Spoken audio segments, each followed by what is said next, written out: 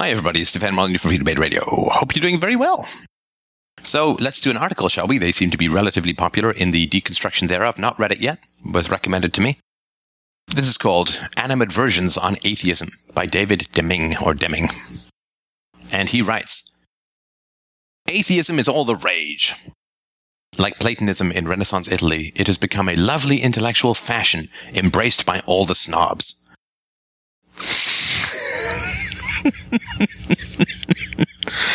Oh boy.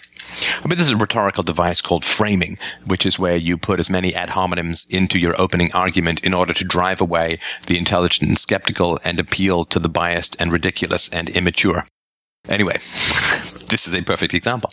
He writes on, especially obnoxious is something called the new atheism, which seeks to draw God under the umbrella of science.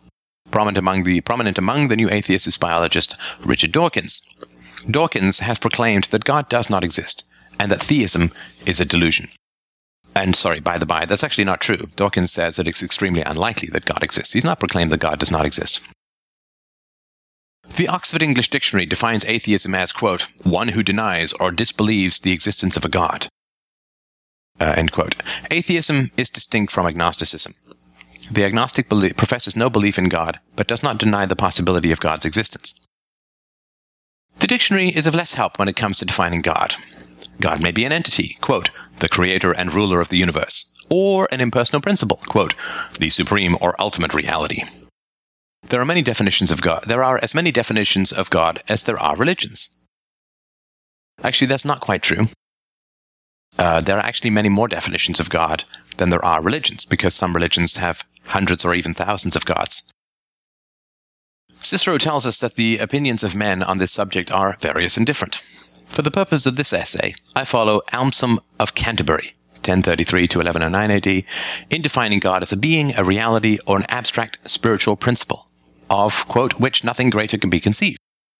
As a transcendent spiritual reality, God, by its very definition, must be beyond human comprehension, although not entirely beyond human apprehension. I am aware, for example, of the existence of many fields of higher study in mathematics and physics that I barely comprehend. I do not have to fully understand these subjects to be aware that they exist. Well, except, of course, that math and physics, the first rule is logical coherence, logical consistency, and secondly, of course, when you apply mathematics to something like engineering or physics to something like engineering, empirical validation and verification. And even within the fields of physics, there is empirical verification and validation is key. So tying theology to mathematics and physics is really trying to mix oil and water where the oil doesn't exist. Anyway, he goes on to say, I have said nothing of my own belief in this matter. I write not to profess or proselytize, but to critique and argue, to explore and learn. The person who can point out my mistakes, quote, shall carry off the palm, not as an enemy, but as a friend. I have no need to believe. It is better to understand than to believe. I confess only an affection for Pyrrhonian skepticism, the philosophical position that nothing can be known for certain. But certainly many things may be known with degrees of probability. Yeah, there's black and white and there's shades of grey, and lighter and darker grey. I understand that. But of course, saying that nothing can be known for certain is one of the most boring, yawning, eye-rolling contradictions of philosophy, and anyone who states it without exploring this is a sophist. Sorry. Anybody who states that nothing can be known for certain without dealing with the logical problem, the logical impossibility of that statement being true. Nothing can be known for certain. I am certain that nothing can be known for certain. Anybody who doesn't deal with that contradiction up front but merely states it and moves on is philosophically pilfering your pocket. But maybe he will talk about it more. Let's find out. He won't. There is nothing new about either monotheism or atheism. Monotheism may have been known in Egypt and Babylonia as early as 1500 BC. The first of the Greek philosophers to reject polytheism and propose a type of monotheism was reportedly Xenophanes, 570 to 475 BC. Empedocles, 492 to 432 BC, described God as, quote, only mind, sacred and ineffable mind, flashing through the whole universe with swift thoughts. Yeah, because you really want to take the ancient Greek perceptions of the whole universe before the telescope before the heliocentric model of the universe, before atoms. Well, Lucretius, but before any real theory of atoms. For Aristotle, 384 to 322 BC, quote, "The actuality of thought is life, and God is that actuality." It bothers me. I mean, look, Greek philosophers were geniuses and amazing people, but we can't quote Greek philosophers as true because they were Greek philosophers. Aristotle said, and this is an argument from authority that means nothing. I mean, we would not go to Hippocrates for the sum total of our medical knowledge now in the present, because there's been quite a lot of advancement since then. There are scattered reports of atheists among the ancient Greeks. Methodological naturalism arose among the pre-Socratic Ionians and Hippocratic physicians in the 5th and 6th centuries BC. Epicureans were atomists and materialists who rejected teleology in nature. Epicurus professed a belief in the gods, but his deities were abstract spiritual beings that never interacted with or took interest in the affairs of human beings. It is just inference to conclude that antiquity helped many atheists who nursed their convictions in secret to avoid prosecution for impiety. I don't know that it's inference. There were many, many trials throughout human history of impiety and the most horrendous punishments, drawn and quartered, burned at the stake, and so on, for possessing a lack of belief in the gods. I mean, one example that may not be easy to forget is Socrates, of course, who was convicted of corrupting the youth, and partly corrupting the youth through arguing against the gods believed in by the political and religious leaders at the time. I mean, you could really make the argument that Jesus himself was convicted of a kind of impiety, because Jesus contradicted many of the moral rules and opposed many of the moral rules in the Old Testament, which is a form of impiety. I mean, if God is perfect, and God is all good, and God is all knowing, God is all moral, and, all that, then everything that God does must morally be great. And the argument, "thou shalt not kill," of course, in the Old Testament, is really reinforced by Jesus. Turn the other cheek, to forgive is divine. If your enemy strikes you on one cheek, turn the other cheek to him. If he asks you to walk a mile, walk 2 miles with him. If he asks you for your cloak, give him your shirt as well. This love of the enemy is a direct opposition to the not just moral commandments, but genocidal enactments of the Old Testament. And so to propose a moral rule that contradicts the Old Testament, that turns the Old Testament from moral to immoral, from good to evil, is a form of unbelievably base impiety, because it is reframing the God who is all good as an evil deity, as not a God, but a demon. So turn the other cheek as a moral rule, when applied to the Old Testament, turns God into a demon. And that is a form of astounding impiety. I mean, it's worse than being an atheist, right? To say that God does not exist is not to say that God is evil. To propose a moral rule that contradicts and damns the actions of God in the Old Testament is far worse an impiety than mere atheism. Let's keep going. In Lives of the Eminent Philosophers, Diogenes Laertes, 2nd century AD, informs us that Theodorus, 340 to 250 BC, quote, utterly discarded all previous opinions about the gods. In the 5th century BC, the poet Diagoras had to flee Athens to avoid prosecution on charges of atheism. Both Diagoras and Theodorus are also mentioned by Cicero as examples of philosophers who did not believe in the gods. From the scanty evidence, it is not clear if Diagoras or Theodorus were atheists in the modern sense, or merely skeptics who mocked the popular polytheistic conception of anthropomorphic gods. Western civilization has become increasingly more secular for the last 1,000 years. Really? I'm not really sure about that. I guess you could argue that, but sort of look at the religious wars. I think that was a time of great religious hysteria.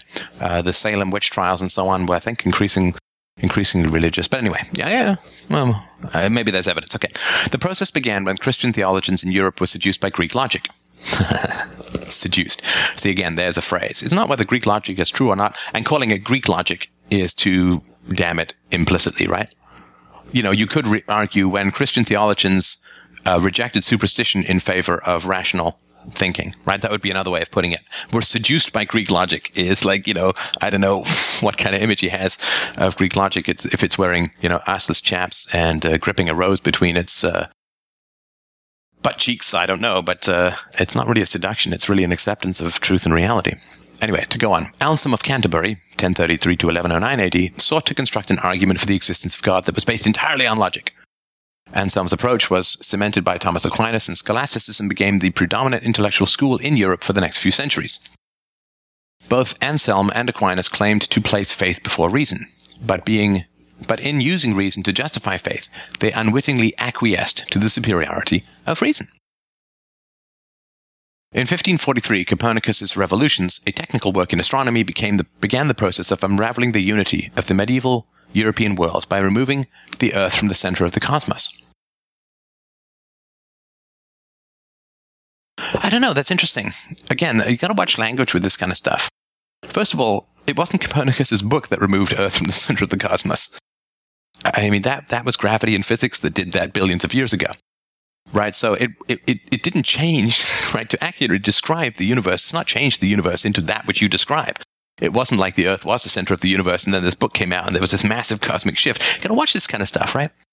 The unity of the medieval European world, which would be to say that there was no particular conflict in the medieval European world, which was to be to say that there were no wars. There was no unity in the medieval European world. There were serfs pitted against lords, there were priests pitted against each other, there were priests pitted against kings, kings pitted against nobles. I mean, it was a world of almost universal savagery and violence. There was massive ugliness, violence, conflict. Just look at the lifespan of people in the medieval world. I mean, it was less than the Roman Empire, which itself was only 21, the average lifespan. Anyway, many of the icons of the scientific revolution were devout Christians and fervent theists. Johannes Kepler, Robert Boyle, and Isaac Newton all viewed experimental philosophy as entirely consistent with and complementary to Christianity. Well, you got to be really careful with this stuff because, Galileo was hauled up in front of the Inquisition and, you know, threatened with torture, as, of course, was Martin Luther, and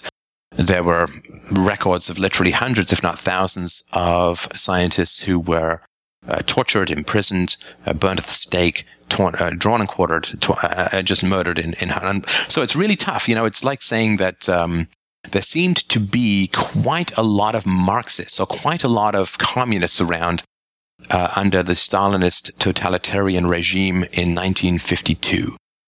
There seemed to be quite a lot of them around. Well, no, it's because if you weren't a communist under Stalin's Russia, you would be killed, you would be exiled, you would be thrown into work camps, you would be drugged as an insane person.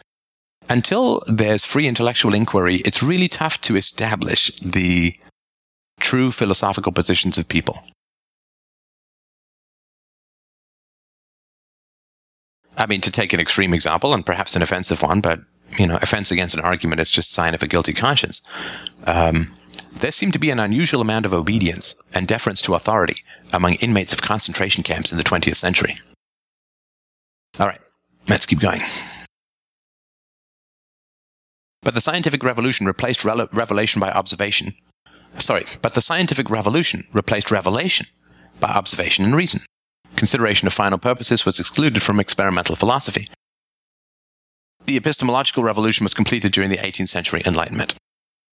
Yeah, okay, so instead of making stuff up, you actually had to prove stuff, right? Because revelation is just, I thought of it, it occurred to me, I had a dream, I had a vision, I have a brain injury, or I have problems with my neural network in my brain, and therefore I get these delusions. And you can actually, by damaging the brain, or by injecting medication into the brain, or subjecting people to particular stimuli, you can produce religious visions. I mean, it is a brain injury. So he goes on. Newtonian physics explained the mechanical universe through the impersonal action of natural law. But scientists and philosophers still needed God to explain the origin of life. The proximity of God to the word explanation is mind-bending. God explains nothing. God explains less than nothing. God is worse than explaining nothing, because at least when you explain nothing, everyone knows you're explaining nothing.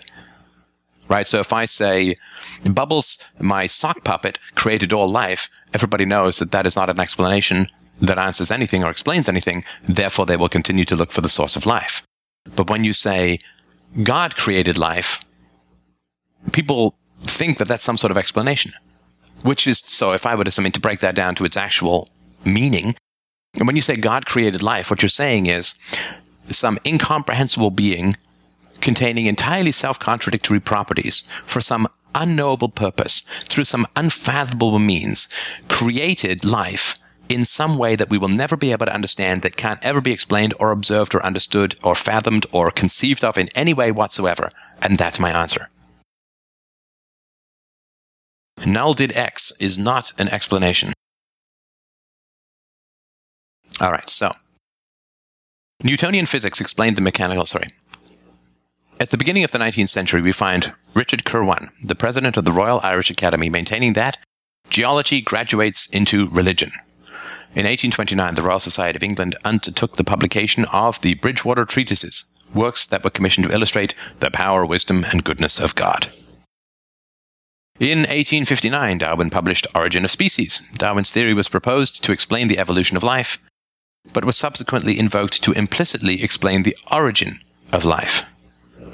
I'm not sure what that means. After Darwin, God was no longer necessary to answer scientific questions. By the end of the 19th century, God had been expelled from the sciences. On April 8th, 1966, Time magazine published the infamous red and black cover that posed the question, is God dead? The secularization of Western society was not yet complete, but was certainly substantial. All right. We see, after Darwin, God was no longer necessary to answer scientific questions. Again, God doesn't answer any scientific questions. Invoking the incomprehensible does not explain the rational. The atheist views this historical process as the inevitable triumph of human progress. Science, Carl Sagan assured us, is a candle in the dark that dispels the demon-haunted world. Religion and theism are to be extinguished the same way that diseases of polio and smallpox were conquered. God is just another superstition that must be eradicated to further the march of human progress. Imagine, the songwriter says, a world with no religion. Then we will all live happily together in a peaceful, communistic utopia. Yes, and it is, of course, enormously tragic that trying to get rid of religion tends to produce some pretty unholy abominations. It's like trying to push in one side of a balloon. All that happens is the other side bulges out. What needs to be gotten rid of is irrationality, not religion, not communism, not socialism, what needs to be opposed is irrationality. And if you drive the priestly class out of religion, they simply reemerge in another form. They reemerge as the media. They reemerge as psychiatrists. They reemerge as political leaders. And all of these fields have the same paradigms, which is an imaginary disease is invented and inflicted, particularly on the young, and then you pay for the rest of your life for a cure from this disease. In politics, the disease is called selfishness. In other words, without the government, all will descend into evil. Nobody will take care of the poor. Without being forced to do the right thing, everybody will inevitably do the wrong thing. Those very same people are allowed to vote for their political leaders, which of course makes no sense. I'm so evil that I don't care about the poor at all, but I'm allowed to vote for a politician who's going to take care of the poor. I mean, it makes no sense, right? So the disease called selfishness is invented and inflicted upon children through public schools, and then you have to pay politicians until the end of time to cure you of this imaginary disease called selfishness. In psychiatry, of course, at least according to the experts that I've read, of which I'm not one, the disease is called mental illness, and you have to pay psychiatrists and drug companies to cure you of this imaginary ailment for the rest of your life. In religion, of course, the disease is called sin, and you have to pay the priests for the rest of your life to cure you of this imaginary ailment. Anyway, so yeah, I mean, if you can invent diseases, then you can be paid for non-existent cures. It's the oldest scam in the world. And the other thing, I mean, in communism, right, the disease is called greed, and you have to surrender all of your property to your masters to cure you of the disease called greed and materialism for the rest of your life. So, so you have to really combat irrationality, not any of its particular manifestations. Otherwise, you're just playing whack-a-mole, and unfortunately, millions of people get destroyed every time you have to hit that mole. To the atheist, religion, especially the Christian religion, is the spawning ground of horrors and atrocities. The witch mania and the Spanish Inquisition were perpetrated under the guise of Christianity. Before the Reformation, the Catholic Church and papacy were dens of iniquity and hypocrisy. In 1501, Pope Alexander VI presided over the infamous Banquet of the Chestnuts, at which 50 naked prostitutes danced. After the Reformation, men had other men burned to death over disagreements on minor and obscure points of religious doctrine. Oh yeah, it was brutal. I mean, there was a traveler in Germany, I think in the 16th century, who said he could not pass a tree that did not have at least one body hanging from it. And I can't remember which group attacked the Anabaptists. The Anabaptists believed in adult baptism, so what they did was they simply drowned them and said, go to your God that way. It was just murderous. And one of the reasons the separation of church and state had to be effected was the amount of violence that was being committed against Christian on Christian violence was so extreme because they were all trying to gain control of the state and impose their religion on everyone else that everyone said, okay, we've got to take the power of imposing religion away from the state because it's the only way we're going to stop this genocides. So, not only did Catholics fight with Protestants, the Protestant sects fought with each other. In 1553, John Calvin had Michael Servetus arrested and executed. Johannes Kepler was refused the sacrament of communion because he would not accept the doctrine of ubiquity. And there is much truth in the traditional view that religion and science are antagonistic systems of knowledge. No, there's no truth in that, actually. Religion is not a system of knowledge. Religion is not a system of knowledge, because there's no external verification or test or reason or evidence that can be brought to bear against any of its doctrines. I mean, if religion is a system of knowledge, then my dreams at night are a system of science. Rational philosophy and the sciences were expelled from Islamic civilization in the 12th century by religious fundamentalists. I acknowledge the proceeding because something has been at times abused or corrupted. I acknowledge the proceeding, but because something has been at times abused or corrupted does not convince me that it should be altogether discarded. Intolerance is not so much the product of religion as it is the normal human condition. You see, here now we have the sin that is invoked, right? Which is why things go wrong. Religion, like science, can be both used and abused. Science tells us how to make both antibiotics and mustard gas. The science of chemistry informs the manufacture of explosives. Explosive chemicals can be fruitfully applied in mining and civil engineering, but they can also be used to murder. Science is inherently amoral. Perhaps we object more strenuously when religion is abused because religion has pretensions to moral authority. Well, it's interesting because mustard gas was produced by governments, not science. I mean, obviously science was involved. Explosives that, like bombs and grenades and landmines and rockets and so on, these are all produced by governments. So you wouldn't want to mistake government activity for human nature. The sciences complement our technologies and satisfy our intellectual curiosity, but science does not inform morality or tell us how to build and order human civilizations. Impressed by Isaac Newton's physics, John Locke expressed the hope that morality could be made into an exact science. But like much Enlightenment rhetoric, Locke's hope has proven to be chimerical. Chimerical?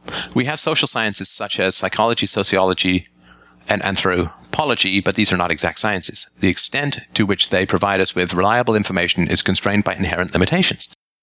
It is difficult to accurately and unambiguously define and measure psychological variables, or to have sufficient control as to separate the effects of multiple compounding variables.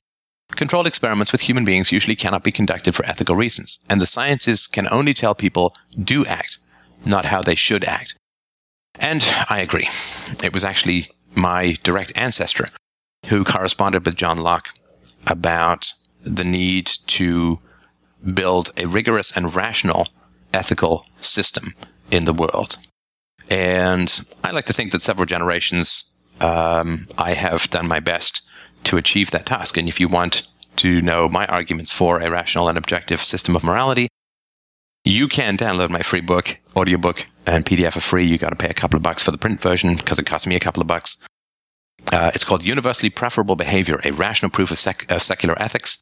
And I have lots of videos on it. I've debated it. I've presented it many times. And if you have questions or issues with it, Sunday show, 2 p.m. Eastern Standard Time, come by and grill me on it. And let's work to refine it better. But so far it stood. And I'm very pleased with that. So there is no science that addresses final causes or existential questions. It is religion that does these things. If atrocities have been perpetrated under the cloak of religion, it nonetheless must be admitted that religion and theism have had beneficial influences. What we call Western civilization today is largely the result of grafting Christian charity onto Greek rationalism. Christianity provides the notion that all men are brothers. This is the ethic of a global-scale civilization. I'm not sure that Christianity provides the notion that all men are brothers. You know, one of the challenges that, I shouldn't say Christians, and I mean lots of very nice Christians that I know, but the problem with people who accept the ethics of the God portrayed in the Old Testament is kind of a big problem. And the big problem is that he commands the murder of people of different religions, of people who don't believe in gods, of sorcerers, of witches, of children who disobey their parents. I mean, it's a pretty genocidal doctrine. And it's something that atheists really aren't supposed to talk about. But as a philosopher, I have to talk about that which is important, not that which is popular. And so I'm not sure how all men are brothers when you're supposed to stone to death children who disobey their parents or kill unbelievers and sorcerers and witches and so on, and people who switch to different faiths and so on.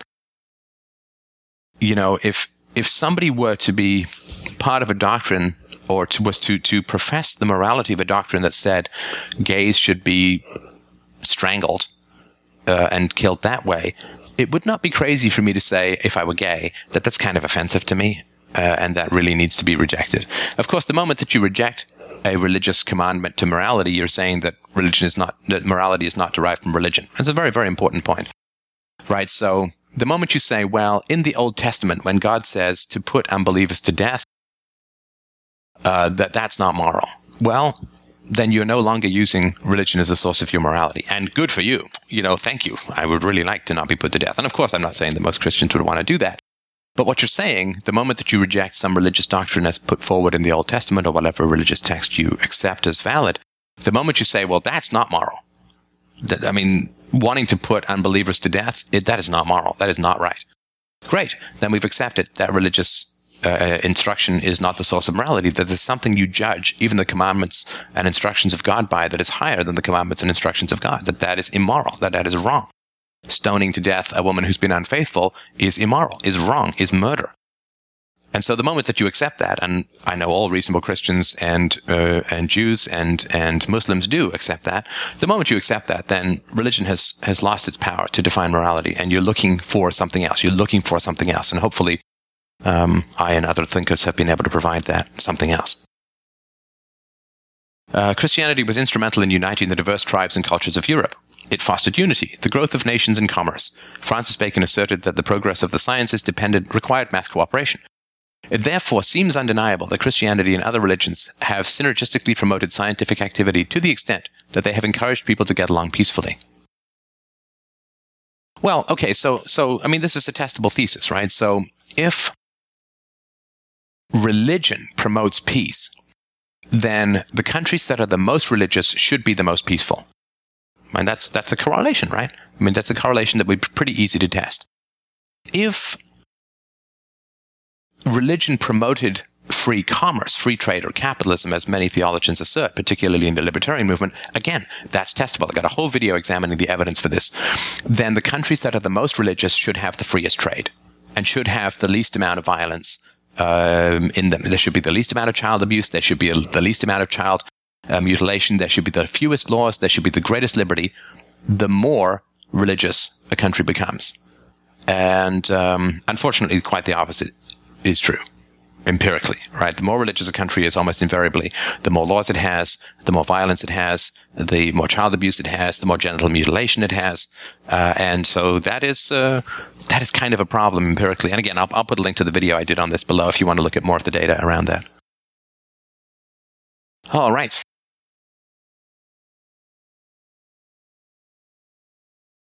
We need both science and religion. Since Homo erectus walked the earth, humanity has been defined by its use of technology. We are not the only animal that uses knowledge and tools to manipulate the natural environment, but we do so to such an exaggerated degree that it virtually defines us as a species. And we are a social animal that lives in groups. Man, Aristotle says, is by nature a political animal. It's a tough translation from politics. Is by nature a social animal? Well, the problem is that all human progress really relies and requires individuals to act against tribal delusions. And so you could say that man is by nature a political animal, but to the degree that we enjoy the progress of the species, that is antisocial. That is the result of antisocial behavior on the part of individuals. So people who come up with new moral judgments, so people who said slavery was wrong, they were going against the tribe of their time. People who said that women should not be second-class citizens and should be equal under the law were going against the interests. People like myself who say that adult relationships are voluntary, you do not have to spend time with abusive people, whether they're spouses or parents or anyone, and that child abuse is the source of moral evils in the world. We are going against that which is socially accepted, and that 90% of parents spank, right? So you could say man is a social animal for sure, but the only reason we're not in the caves is people who are willing to tilt against the windmills of social prejudice and conformity. So religion tells us what to do with our knowledge and technologies. It establishes rules of order, informs us what is right and what is wrong. People are not born with the values that promote culture or civilization on a high level. See, again, here we have original sin. People are not born with the values that promote culture and civilization on a high level. I don't find that to be true at all. And I'm a parent. I've been a stay-at-home parent for 3 years, almost. And my daughter is very kind, is very sensitive, is very eager to please, is very eager to share. And she didn't start off not that way. I mean, there are times where she has selfish moments and doesn't want to share, but that's not her essence, that's not her nature. I have simply not interfered with the growth of that compassion and shown her compassion in return, which is really how it's taught. So if your children are selfish, you need to look in the mirror, not at this thing called human nature. But we always want to invent the demons that we have created and inflicted on our children. We always want to invent them as having come in from some other dimension. Ethics and morality must be deliberately inculcated. Absent moral indoctrination, people revert to their animalistic instincts.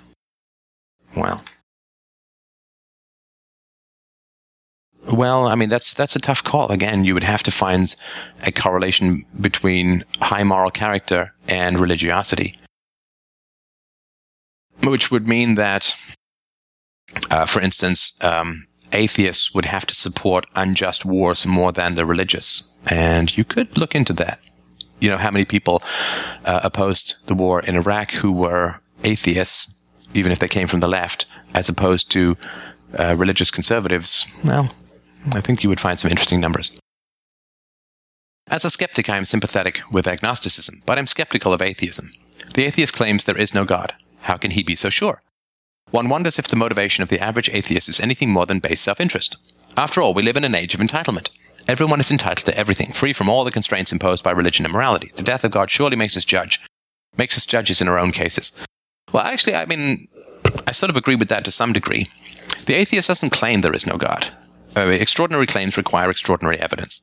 If I say to you, I have a 5-foot spider clutching at the top of my head, then you'd say, well, I can't see one. I say, well, no, the spider is invisible, you see. I say, okay, well, I will touch it. No, you can't touch that spider either. Okay, well, I'll try and see it on infrared. No, it doesn't respond to infrared either. Well, I'll try this. Well, I'll try that. I'll do x-rays. I'll shake some talcum powder over your head so that I can see the spider. Well, if every conceivable test to show that this spider exists fails, and the spider is immune from, the spider I claim exists is immune to all possible tests for its existence, and there's no such thing as 5-foot spiders in the world that we know of anyway, at some point it's okay to say, there's no 5-foot spider there. I mean, you have a delusion, you have a problem, right? So, I'm not claiming that there's no 5-foot spider. You've said that there's this extraordinary entity called a 5-foot spider on your head, and you're resisting all claims to, then there's no spider, right? There's no spider. I mean, otherwise, then anyone can say anything, and it's valid. But I agree that, as I argued in the video about boomers, that the fall of religion promoted the rise of selfish entitlement. Many of the arguments advanced by atheists are puerile. Most common is the invocation of the straw man fallacy. This is the well-known intellectual fallacy wherein one distorts a proposition into an absurd straw man that is easily knocked down. In medieval European art, God was invariably depicted as an old man with a white beard who lives in the clouds. The most infamous example of this was painted on the ceiling of the Sistine Chapel by Michelangelo. I am not aware of any better way to portray God in a painting. Actually, you could just paint the clouds. Anyway. But is there anyone older than 3 who believes that God is an elderly gentleman who lives in the cloud? A common type of atheist is the 18-year-old college student who is shocked to discover what he should have figured out by the age of 12, that there is no anthropomorphic God. The eager youth, in his ignorance and vanity, immediately concludes that all conceptions of God are null and void. This he declares to the world with the same impassioned fervor as the religious fanatic. One is reminded of Macaulay's description of Thomas Aikenhead, the unfortunate youth who was hung for atheism in 1697. Quote, he fancied that he had lighted upon a mine of wisdom which had been hidden from the rest of mankind, and with the conceit from which half-educated lads of quick parts are seldom free, proclaimed his discoveries. Anyway, I will give you the rest if you want to read it, but it's an interesting article. Again, there's no particular rational, logical proofs that are put forward, and a lot of it is sort of, it's interesting. He says that atheism creates straw men, and then he says that atheists believe that God is a man who lives in the clouds. I don't know any atheists who believes that, even the young ones. So again, it seems to me kind of like a straw man. And I mean, this is something I have to constantly watch myself for. It is most tempting to ascribe to your opponents the intellectual errors that you yourself are unconscious of committing. And it's something I have to watch out for all the time. So anyway, thank you so much for listening and watching. I hope that you found this of interest. I look forward to your donations, should you be so inclined, at freedomainradio.com/donate. And have yourself a wonderful Christmas.